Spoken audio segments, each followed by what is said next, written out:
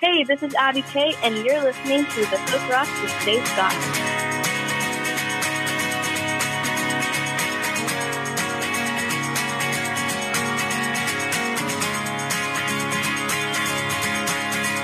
I got a woman who doesn't love me, but fits me like a glove. Everything is rosy, apart from the above. She hums hallelujah when she's giving head. When I look into those eyes, I see an alien instead. I think I got the picture not so long ago. Don't meditate too much on what makes her garden grow. Things that do come to you and seem just like a dream often come disguised as what you want, not what you need. It's a jam, it's a jam, it's a thorn in my hand. Why I let her drive me crazy, man, I'll never understand. It's a jam, it's a jam, it's a thorn in my hand. Why I let her drive me crazy, man, I'll never understand. It's a jam.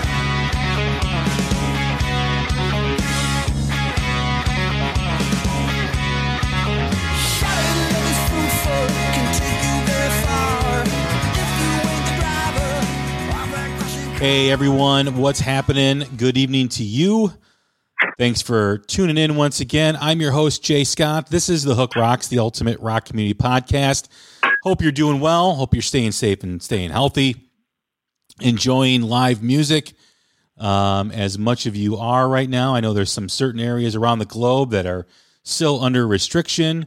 And unfortunately, here in the States, numbers keep rising too. So I don't know what that's going to mean for our future or what that's going to mean for getting out and about like we've become accustomed to the last couple of months. But let's keep our fingers crossed. Let's remain positive, and hopefully let's aim for the best here. We are part of the Pantheon Podcast Network. You can check out all the old and new episodes of The Hook Rocks on pantheonpodcast.com, as well as anywhere you do listen to your podcast, whether it's Apple, Spotify, any platform we are on. You can catch out my fellow podcasters as well, like Shout Out Loudcast, Carmen Apiece, Vinny Appice on the Hangin' and Bangin' podcast, Cobras and Fire, Martin Popoff, the rock historian, and Mistress Carrie. All of them have been previous guests here on The Hook Rock, so check out those episodes as well. Like us on Facebook, follow us on Twitter. Like I said, please subscribe anywhere you do podcasts. Write us a review so you get the great music commentary and the great interviews, and also the great new bands that we talk to a lot here on The Hook. And we've got another great new band all the way from London, England, a band that myself and many of my listeners have been enjoying their latest album, Mojo Skyline. In fact, when we did our quarterly album review with the legend Chris Corradetti, our friend here on The Hook Rocks, it was in both of our top 5 albums of the quarter. So it's a fantastic album. It's a fantastic band. And I'd like to welcome in lead singer, rhythm guitar player, John Drake. What's going on, John? How are you? Hey, man, I'm really good. It's very, very strangely very hot in London right now. It's like we're in the middle of a heat wave, man. It's crazy. We just went through that, especially the western states here in the U.S., where temperatures got up to like 120 degrees, like in Death Valley. I think it was like 130 at some point. It was just absolutely crazy. So the weather all over the world right now is very strange and very there's no rhyme or reason for it. But yeah, man, when's the last time you guys had a heat wave like that? Oh, do you know what? It's hard to tell because every year the press reports some heat waves. In England, the moment it gets above 27 degrees Celsius, they all think it's a heat wave. But I don't think we've had it hot like this for a good couple of years. And it's we're living in such a crazy time at the moment. Everything just seems so amplified, So heat waves, everything is mad. Well, hopefully you can find a cold one, a cold beer, a cold drink to have and cool yourself off and relax, because that's what we pretty much do over here when things get hot, Yeah, man, that's what I'm doing right now. I've cracked myself myself a nice beer, and I'm sitting looking out at the sky, and I'm ready to talk about some rock and roll. Awesome. Well, hey, man, thanks for doing this. As we do continue with the conversation, we always start the same way every time we have a first-time guest on the podcast, and that is the essence of the show. Just like every great rock song has a hook that sucks you in, pulls you in. Every rock fan has a moment, whether it's a song, an album, a band, or performance, that hooked them on rock and roll. What was it for you? Man, for me, I can still think of the moment rock and roll took my soul forever. And that was the moment I heard the first 20 seconds of the record, Appetite for Destruction. I heard those guitars, Welcome to the Jungle, down, get down, get down, get down, get down, down. I was just like, what the fuck is this? Like, what is this? What is this I'm listening to, right? And it just took me over. And it's been that way ever since, man. One of the greatest debuts in rock history, definitely Appetite for Destruction.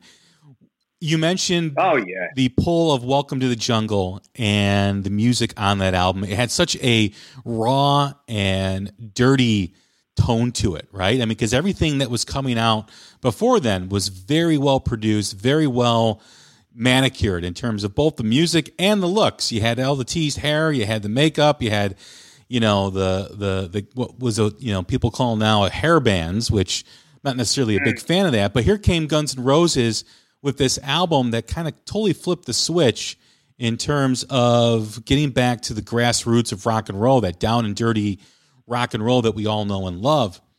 When you think back of that album and that pull, where did it go from there? Where did it become, I want to be in a rock band and I want to play guitar and I want to, perform in front of people?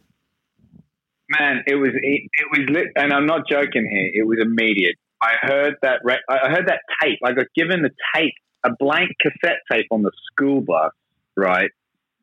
And some kid gave it to me in the bus and said, "Take it, have a listen to this at home." And I listened to it and I put it on. It was, I didn't even know what it was, and it was Appetite for Destruction. From there, I was just like, "This is what I want to do with my life. I want to make rock and roll." So I think I said to my dad or my mom, I said, I want to play guitar, and my dad said, "Well, if you still want to play guitar in a year, we'll get you one." And so for a whole year, I waited for a whole year, and I pretended to play the guitar on a piece of metal, like a 90-degree angle piece of metal, until the year went by, and my old man bought me a guitar for my birthday, and I just practiced and practiced and practiced and practiced, every day.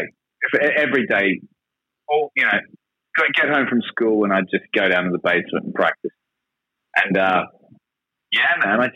all that's all I thought about. It was that, Metallica, AC/DC, all that stuff. And I'd pull out the little tablatures and I just go for it. It was like a total escape. And then the singing came a bit later, to be honest. I didn't start singing till I was about 18, 19. When you look back in that moment and the lightning bolt, it strikes you, like this is what I want to do. This is where, what my life is going to be in rock and roll because of this piece of music, this masterpiece, many people call that album. And, you're evolving and you're waiting to get that guitar. You start picking it up. When did the writing aspect of music come for you? Was there, do we still go back to Appetite for Destruction? Were there other songs that you were hearing or other people writing lyrics that connected with you and you said, hey, I can do that? It's a very interesting question because I used to write a lot of poetry when I was a kid, like pages and pages of it. And I never connected it to music because I played guitar. And then one day, I must have been 2 years later when I was starting to get pretty good at the guitar, practicing. And one day I had this idea, and it seems so silly now, but at the time it seemed like a revelation. I had this idea that, whoa, maybe I should write my own guitar solos over a riff instead of learning someone else's guitar solo.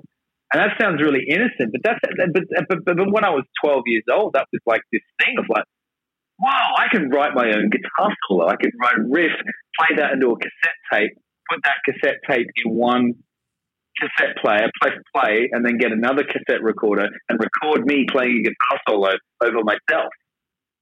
And that's how it started, just writing a riff, playing a solo, and then kind of reading some of the lyrics I was writing and poetry I was writing when I was a little kid, and then just kind of starting to just fuck around with it. And it took me, it took a while to start getting into actually writing songs, but that was the kind of beginning.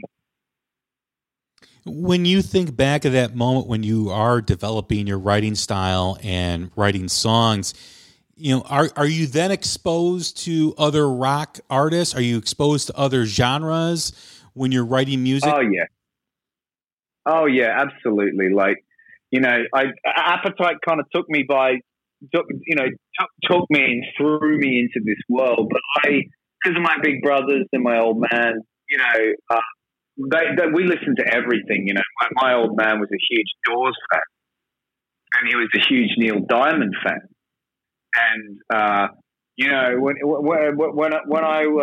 had my little guitar amp and my guitar to take to school for band practice, he'd give me a ride. So if I didn't have that, I'd get the bus. But when I had the gear, he'd give me a ride, and in his car, we'd listen to "L.A. Woman," the album, and that just seeped into me the whole mystic poetry of Jim Morrison, and then the songs of classic Neil Diamond, and my big brothers had listened to like all sorts of other stuff like The Cure, Pink Floyd, Led Zeppelin, and that was kind of how I kind of started listening to music. And then obviously, a few years later, I discovered Metallica, and I went really heavy for a bit.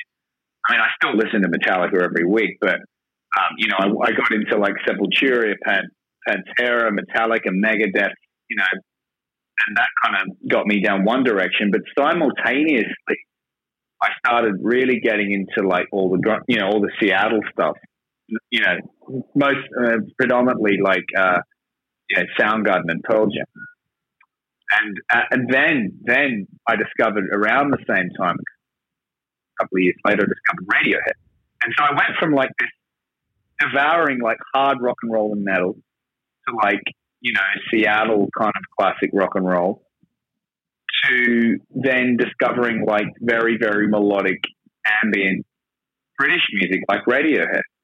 And that just started to really color my whole sense of songwriting and melody.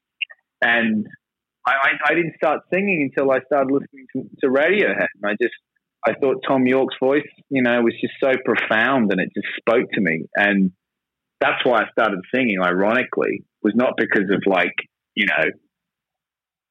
these other singers who obviously influenced me, but I actually started singing because of Tom York from Radiohead, ironically. When you think back and you're developing your writing style, do you write from personal experience, observations, a theme, an idea? Where do you get your inspiration from? So it's weird, like it all depends on what the song is.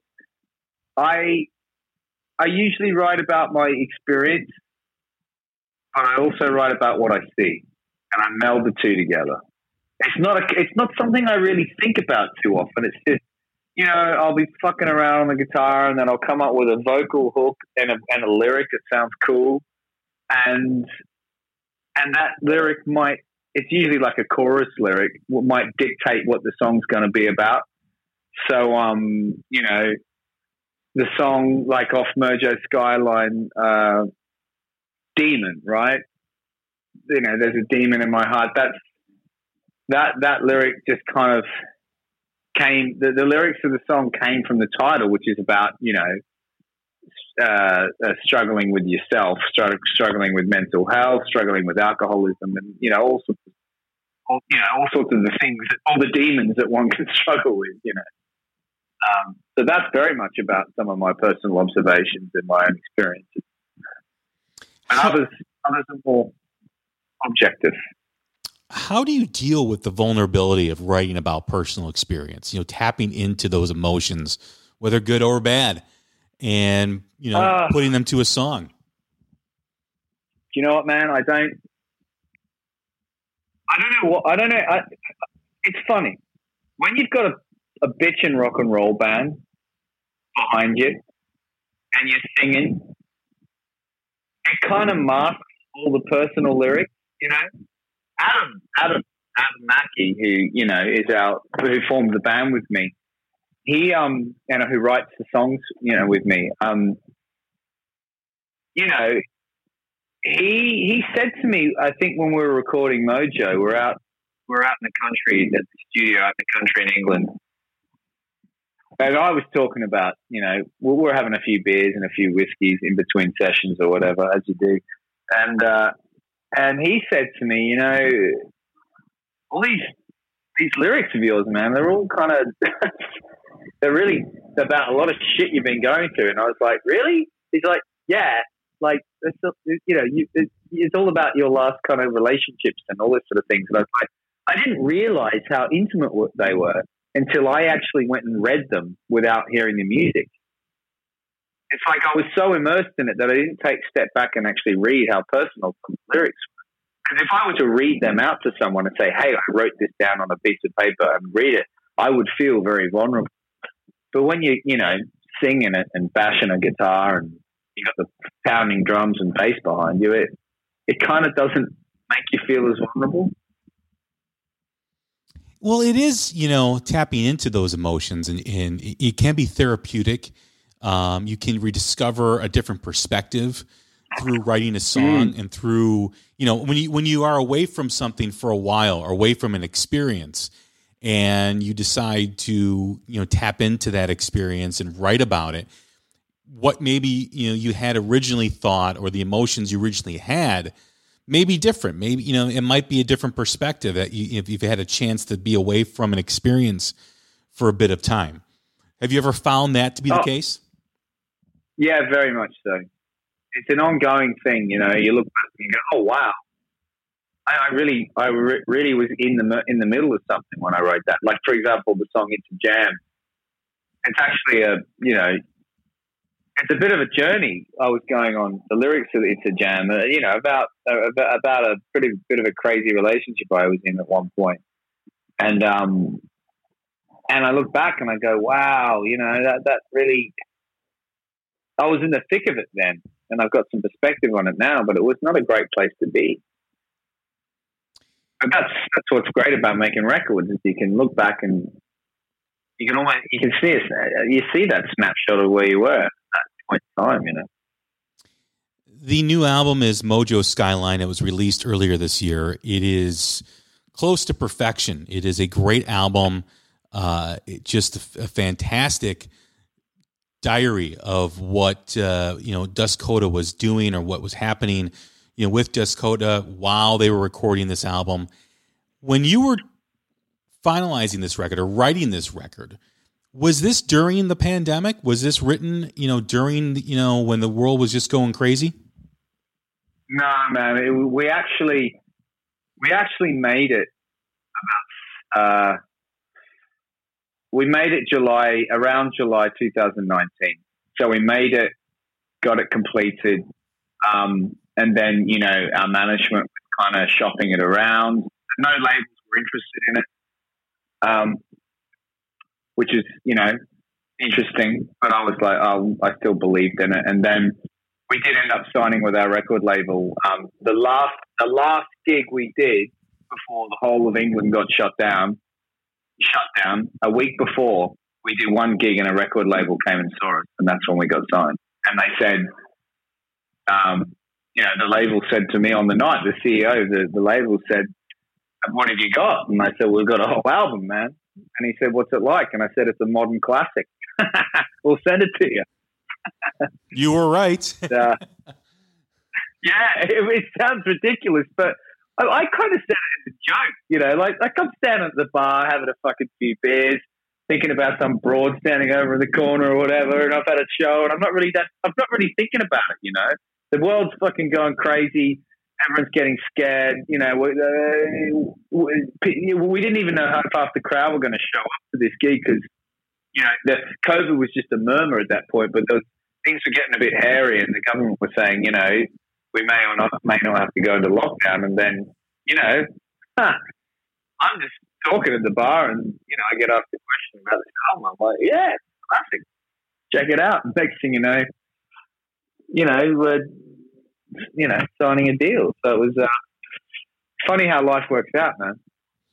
It is, because I can't imagine what reason any record label would reject this album, because it is, like you said, a modern classic. I mean, the first time I heard it, I was floored. I mean, the growth from your first album to this is like off the charts as musicians, as songwriters.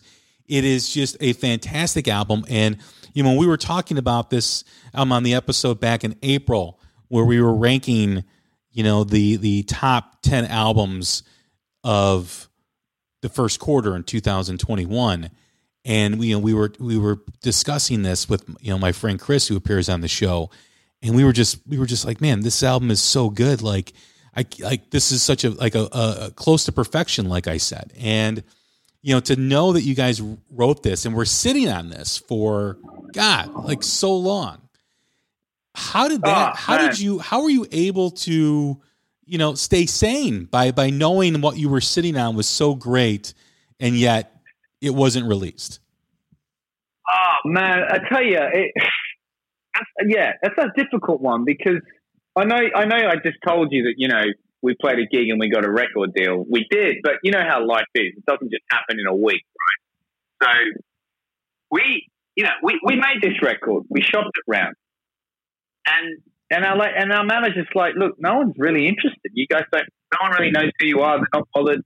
You don't have enough followers on social media. And we're like, yeah, but this is killer. And he's like, I know, but no one else is really bothered. They just think it's like every other rock album out there. And I was just like, these people are nuts. Like, this is great. Like, you know, I couldn't believe it myself. It was driving me mad. I was like, you know, this record needs to be heard, right? I was like, this record can't just sit and not have a label behind it and not be heard. I was like, this can't happen. And so when we did get kind of approached by this one label who wanted to sign us, who turns out to be our current label, there was still this waiting period of like a couple of months. And this was in the middle of lockdown, where, you know, the world has literally just completely changed overnight and everyone's shut down. And I'm sitting there thinking, what is going on with my life? I've got this record that we made, which we're all so proud of, but what the fuck's going to happen with it? You know, I didn't know what was going to happen. I was like, is it ever going to see the light of day?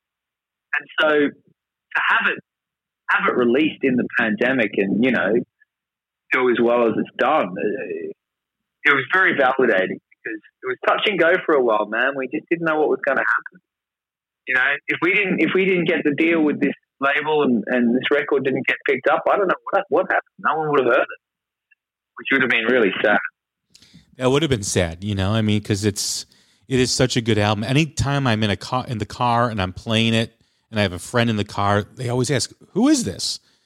And then I tell them, really? Yeah, and they're like, "This is really good," you know. I'm like, you know, my 16-year-old son, who I use always as a frame of reference, you know, because he's part of the youth of today, and he's into rock and roll, and you know, he was listening to it. I'm like, Dad, this is a really good album, you know. And everyone I talk to always says the same thing. And it's for you to tell me the story about this album, about how it almost never saw the light of day. I just can't even fathom that. I know, man. It's crazy, right? And it's, you know what, it's so cool to hear that, you know, your son, 16-year-old, is getting into it, because it makes me so happy when I hear about young kids getting into rock and roll, because there's so much, the media doesn't really, rock and roll is not in the major media at the moment, at least not in the UK. It's all hip hop and dance and stuff. And, you know, so it's great to hear that kids are getting into rock and roll. What's interesting for us is that we're getting a lot of attention from a lot of young kids in Europe, in Spain especially, who are loving it.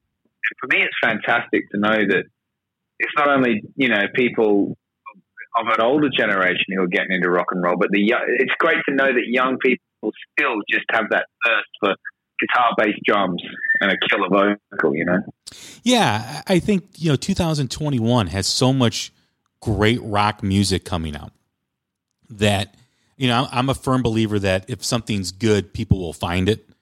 And I think because there's so much great rock music that you can't escape it. It's like everywhere right now. And, there's a buzz, about a lot of new bands. We still have a lot of work to do. Like you said, rock and roll did take a back seat in terms of mainstream media for a couple of decades. And I think, with bands like Mammoth, Wolfgang Van Halen's band, and you have, Dirty Honey and the Struts and Greta Van Fleet and other bands coming, rising up. It's almost like a swell of great music, and it's starting to poke holes in that, in that ceiling where things are starting to break out and be heard. And I just think the more that happens, and also too, let's face it, when you're a young kid and you are in a pandemic where you can't go to school and you can't talk to your friends or you can't see your friends, you get pissed. Yeah. And you're angry.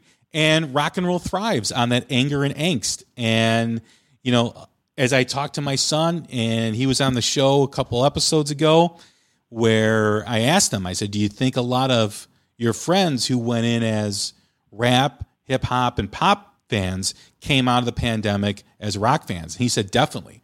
A lot of people. That's cool. A lot of people found themselves during the pandemic, and a lot of people needed something different because everything was the same every day.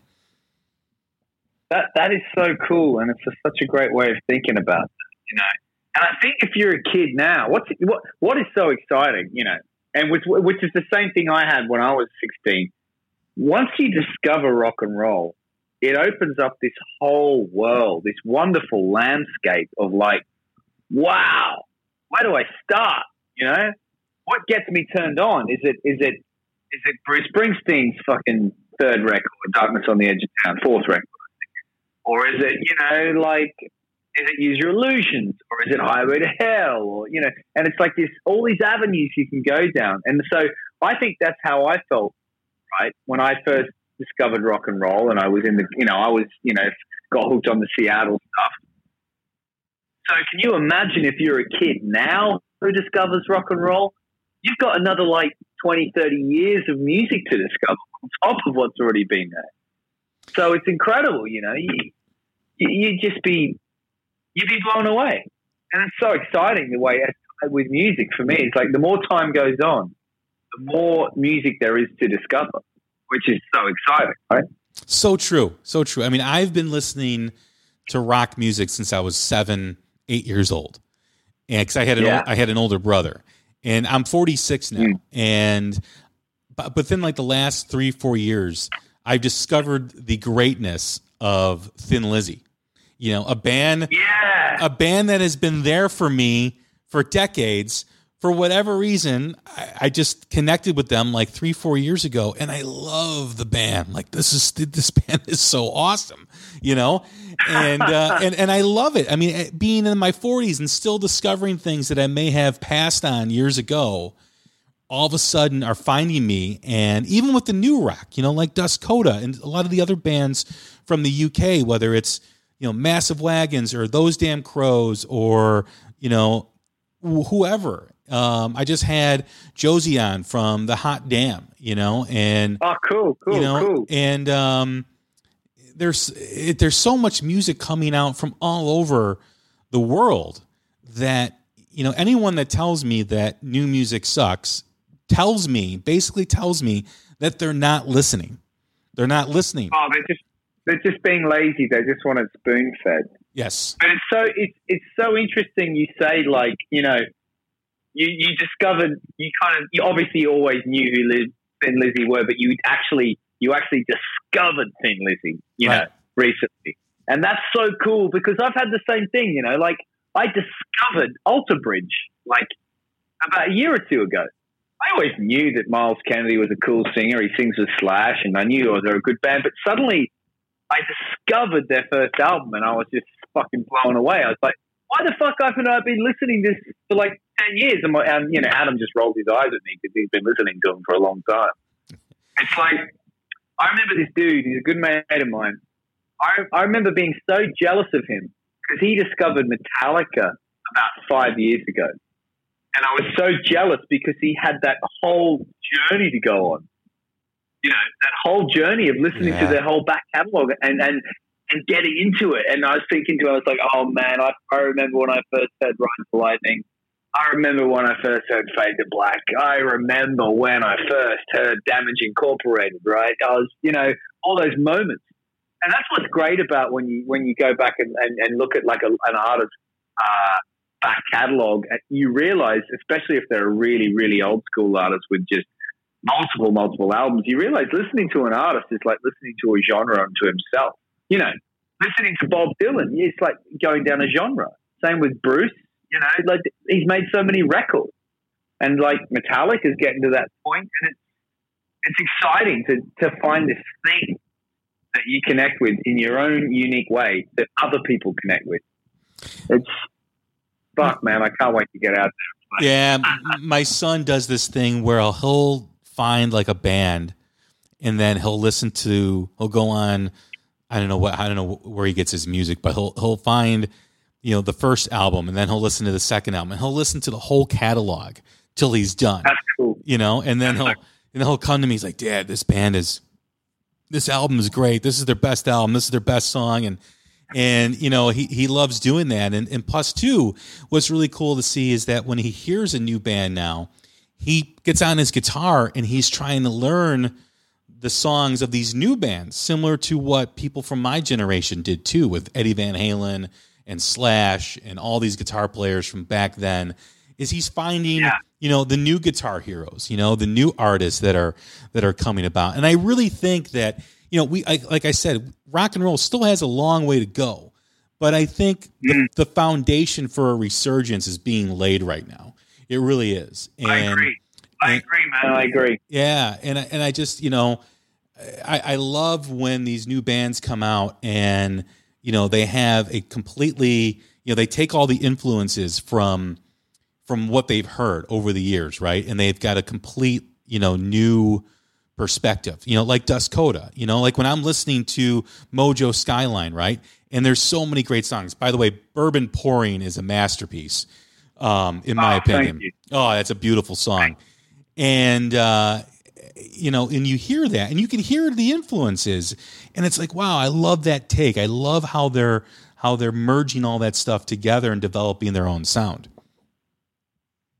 That's great to hear, man, because that's what we really pride ourselves on, is that we feel like we're taking all the great stuff from the last, you know, 50 years or whatever of music, rock and roll music, and, you know, just classic songwriting, and try and doing our own thing with it. And that's it's really great to hear that people feel that way about it. Yeah, I think that with a lot of bands and with your album, you know, more specifically about the album, when you were recording this, you know, did you guys feel that this was so strong in terms of the material? Was it something that, you know, you didn't? I mean, it sounds like you're confident about it now because you should be, because it's great. But when you're recording it and you're in the trenches, what was that experience like? Did you guys know that you were, you know, working with gold right there? I felt pretty confident about it. I just pretty quickly in the session I started to get a feeling of like, wow, there's some moments here, you know, there's some real moments, and they started to show themselves, and I was just like, oh yeah. I think one of the songs that really made me think this is special was the song "Rolling," which is kind of the epic track on the album, and that. When I finished the vocals on that, I remember kind of just sitting back and going, God, I don't know if I'll ever be able to repeat that exactly the same way again. But I felt like I captured a vibe, a feeling, and the outro of that song that that is hard to do. And yeah, so I start once the track started coming together, I was like, yeah, we're onto something here. I don't know how it's going to end up, but we are on something, and that was really exciting. And that's when you get that momentum. You start getting really excited because you're like, well, every song's got to be as good as the other now. You've got to put your best effort in to make sure everything is equally as good. It was a very inspiring album to make. It took a lot out of me physically, but it was great, man. What was different about the approach of this album that differed from your debut record? To be honest with you, mate, it wasn't actually that different. You know, we recorded both albums very quickly. The first album was done in 11 days. This album was done in about 14 days, thereabouts. Same process, same producer, Clint Murphy, who is just a wonder to work with. It was same studio. It was kind of like it was kind of just pretty much just we had more confidence with this album because we'd done it before with our producer Clint, and we're like, okay, right, we know how this works. We know how this process is. Let's do this. Let's boss this. You know. So it wasn't, as a process, it wasn't that different. It was just a bit more pressure, but we're also more confident. I totally, fucked myself up vocally. Like we didn't have enough time, so I just, I spent days trying to do these vocals, and I got very sick afterwards because I just was running on adrenaline trying to get the vocals finished. And I was in bed for 3 days afterwards. It was worth it. When you think about the album and you think about the music that's on it, and now you've got a pandemic to deal with, and now you've got Brexit to deal with it, where are you guys at in terms of determining the next step once things open up? And we don't know when that's going to be. I know there's a date out there, but will that continue? And then also, because Brexit's making it more difficult for you or for bands to tour Europe, is there now more of a serious consideration to say, hey, if it's equal costs, why don't we just go to the States? So as far as what we're planned is, we've got a tour at the end of the year, which is a UK tour. Our agent books a lot in Europe. So very excitingly, we are a lot of our shows. So firstly, very sadly, a lot of our shows are being cancelled this year. They keep getting cancelled, which is very sad. We have a tour at the end of the year, which is a short tour, but fingers crossed that doesn't get cancelled because of, COVID and all that stuff. But what's good is all the shows we're booking are being rolled over to next year. So a lot of them are in Europe. And there are issues with Brexit. There are restrictions, but we are going to Europe next year. We're playing shows. We're, we've just signed for a festival in Spain next year, playing with Whitesnake and the Scorpions and Black Label Party, which we're so excited about. So it's all, we're doing it, man. We're booking it. As far as going to the States, it's still that's another step, because you know what it's like. You can't turn up to America unless you got some foundations. It costs a lot of money to get there, a lot of money to get the visas, and then you got to be set up to be on the road for a couple of months to make sure you can get some traction. I personally cannot wait to get to America. I've only been to New York and Philadelphia, but I just know that I am going to have the time of my life traveling across America playing rock and roll. It's one thing I've always wanted to do because I think America is such a fascinating country, and to be able to go and play music there to me is just a massive dream. So, hey, maybe maybe next year at some point, definitely the year after. I want to do it. We just got to see what the deal is in America as well. Whether you guys are able to let artists come in and tour from overseas. Yeah, it's so unknown at the moment, right? Yeah, it really is. That's the kind of been the theme now for the last year and a half, is just uncertainty and unknown. And, like I mentioned at the beginning of the podcast, we're out and about pretty much, and we're starting to get cases rising again, especially people who haven't been vaccinated. And I hope that just doesn't put a halt to things again, because that'd be a shame that we've come so far that we've got to go backwards. And I know no one wants to do that, but we also have to, be mindful that that actually may be a reality that we don't want to face. Yeah, it's a bit scary. We're in a similar position here. I think it's a case of we have to kind of live with it as well, and hopefully the more people get vaccinated, the more protected we are, and the more immunity gets built up. And it is something that kind of, this becomes a part of society or goes away eventually. And, as many measures are put in place as possible to protect, vulnerable and elderly people, and obviously vaccinate them. But man, it's such a difficult thing. Everyone's got so many different opinions about it, and we've never experienced anything like this, right? For a long, long time. Not in my generation, not in yours. It's fucking wild, and it is literally like the Wild West. It's like it's something that's taken over the whole world. It's phenomenal, and it's just affected everyone in so many different ways. And, for example, I'm Australian, as you might have noticed from my accent, but I've been in London for a long time. But I don't know when I'll be able to go home to visit my family in Australia. I don't know, because Australia's not letting anyone in at the moment. So it's just a profound thing that's happened. And oh man! I hope. Yeah. You go on, man. It reminds us that we're all connected, and even though we live in different parts of the globe, what we do and how we act has repercussions all over the world. And it really is humbling when you think about that, and it's humbling that things are so connected. We are so connected via social media and the internet.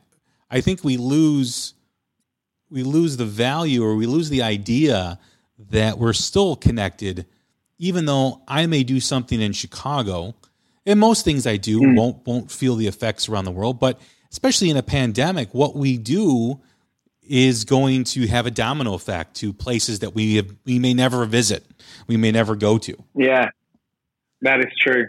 So that is true. It's a strange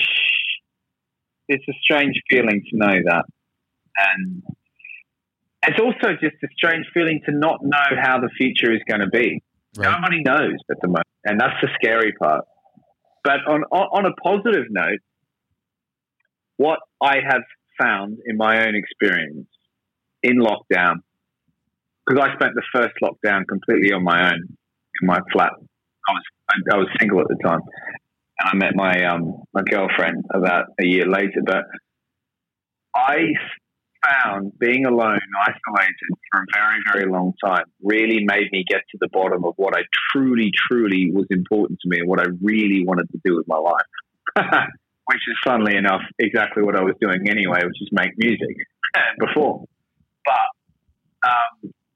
it also made me really value connections and relationships, and value experiences, and value the things that you can do in your life, because things can be taken away from you so easily, right?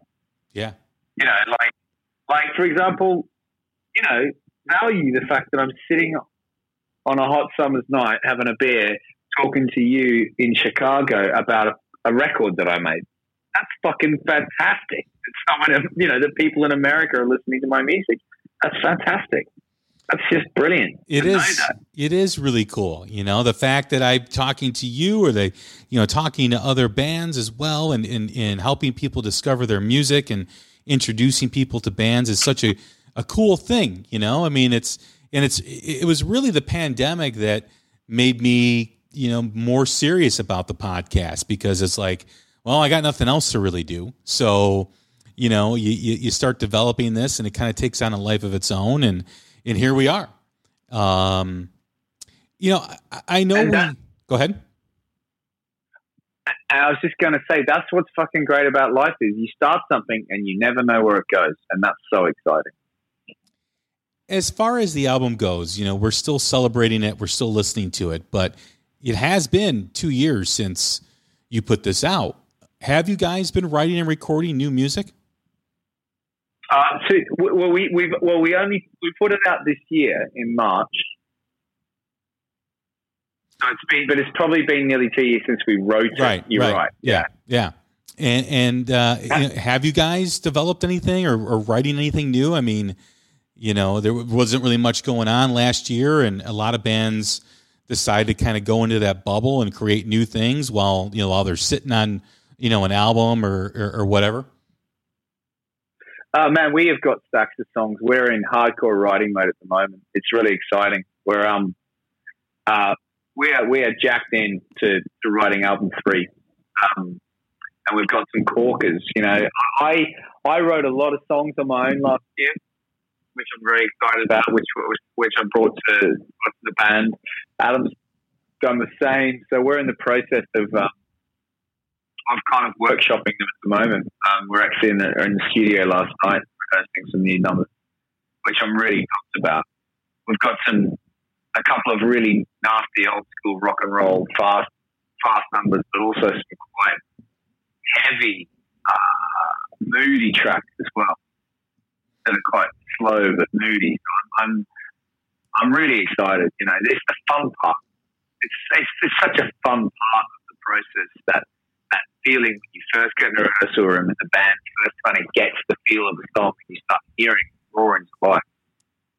It's so much fun. I love it. The strong album, Mojo Skyline, is enough for most bands to tour on, right? I mean, that's what you want to do. You want to get out and play these songs that you spent and slaved over, in terms of time.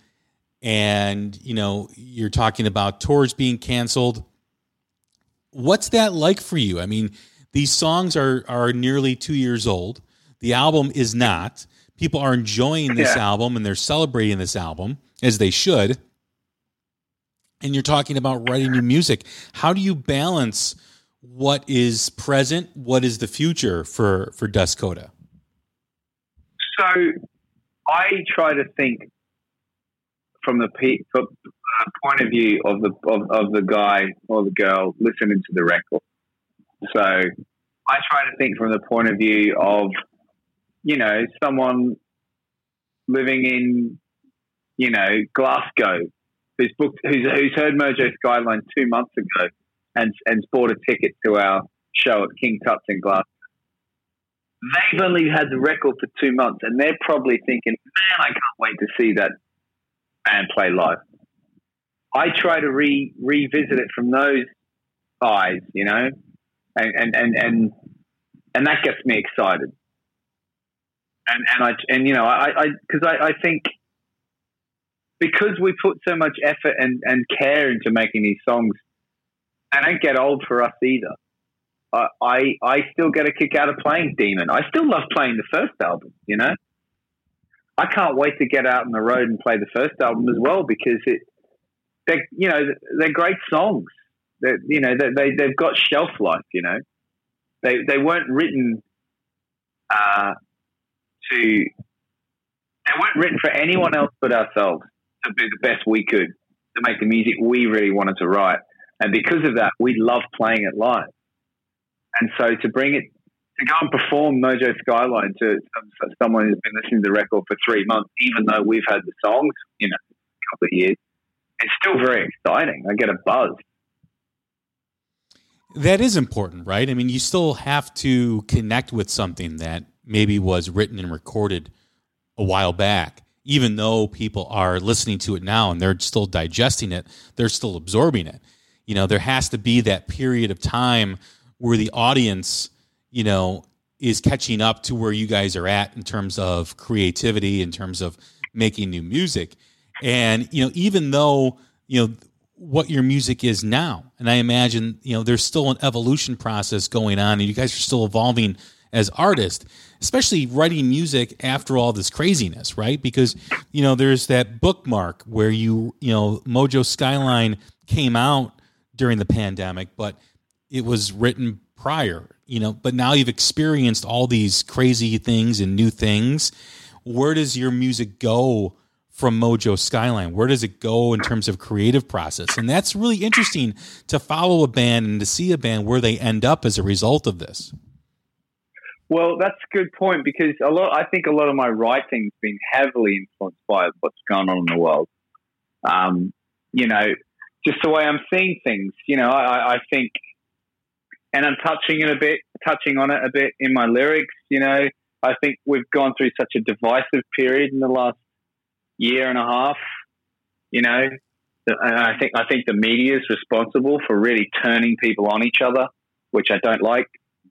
You know, and it's fueled a lot of anger in me, seeing people so at odds with each other and not able to talk to each other and having to take sides and take camps and like, you know, life isn't that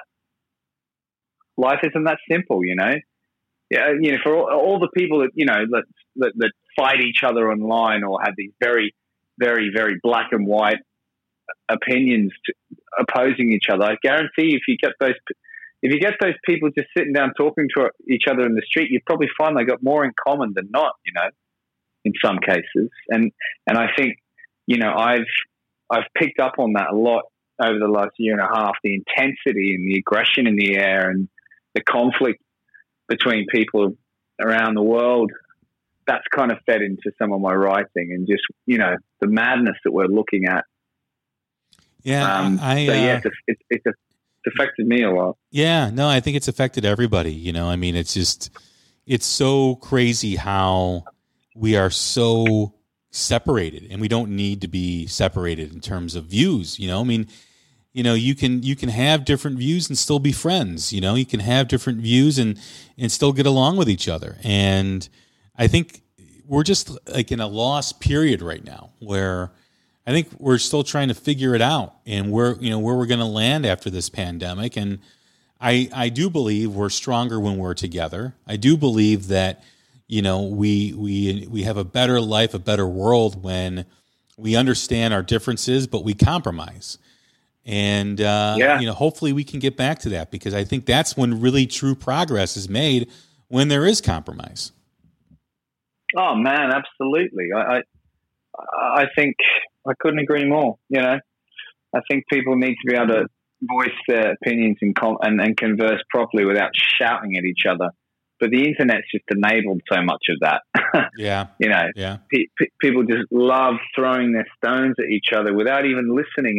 And so many things are taken out of context and used against each other. And, you know, you know, obviously I'm assuming you've seen sacks of that in America because we hear about it here. Yeah. It's here and it's, you know, it's everywhere. And I just get so sick of it, you know, and that makes me, you know, it has affected me a lot. You know, I feel like we're not living in a world where you can really voice your opinion in a way that doesn't immediately erupt into some massive argument or a staking of some side that you've got to join. Absolutely. And that's sad, but hopefully we move beyond that. So what's next for you guys? I mean, you know, this album was out in March. You guys are kind of waiting to see what's happening. When do you anticipate you guys getting back on stage? What's going on right now with you guys? So we're writing this new album. We are preparing for some appearances. We got an appearance on our first television appearance in Germany at the end of the year in October. which is really exciting. We're playing Rock Palace, which is like a festival, which is televised in Europe. So that's a big gig for us. We've actually got quite a big following in Germany, which is awesome. So we're getting ready for that. We're getting ready for our tour at the end of the year. It's our headlining tour, which we're really excited about because we just can't wait to play and, run the show. You know what I mean? Like, we just can't wait to be the masters of our own domain and craft a set list according to how we want it to go and headline properly, So we're just we're really just working on getting that show together and making it really cook and, getting on the road and just getting out there, I miss being on the road. I miss the open highway. Sounds like a cliche, but it's true. It's nothing like, being in a splitter van and putting on some AC/DC and just looking out the clouds as you're driving down a freeway. Absolutely. Well, John, it's been a great conversation, man. I really enjoyed this time with you. You too, man. It's been great to chat, man. It's really good to chat. Absolutely. Anytime you want to come back on, you're more than welcome. Oh, thank you very much, man. That would be great. Let's touch base, in a couple of months or something. Let's just do another podcast and I'll give you the update on the next journey, part of the journey for TDC. That would be awesome. I'm in. You got me. So we're booked for a couple months from now. Sounds good, man. Well, thank you so much. And thanks everyone out there listening. Keep on rocking.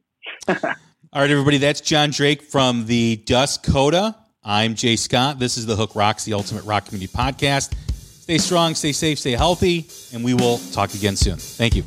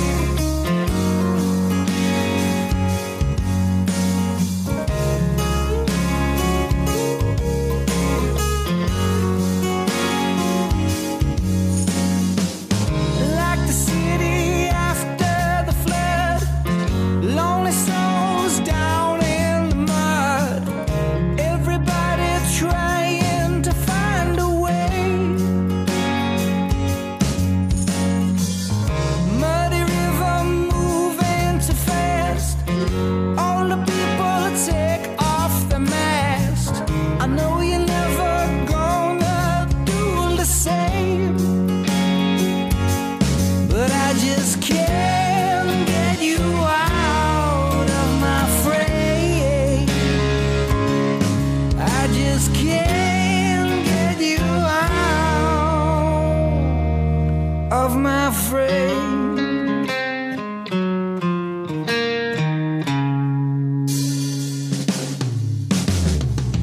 Been washing dishes up past the dawn.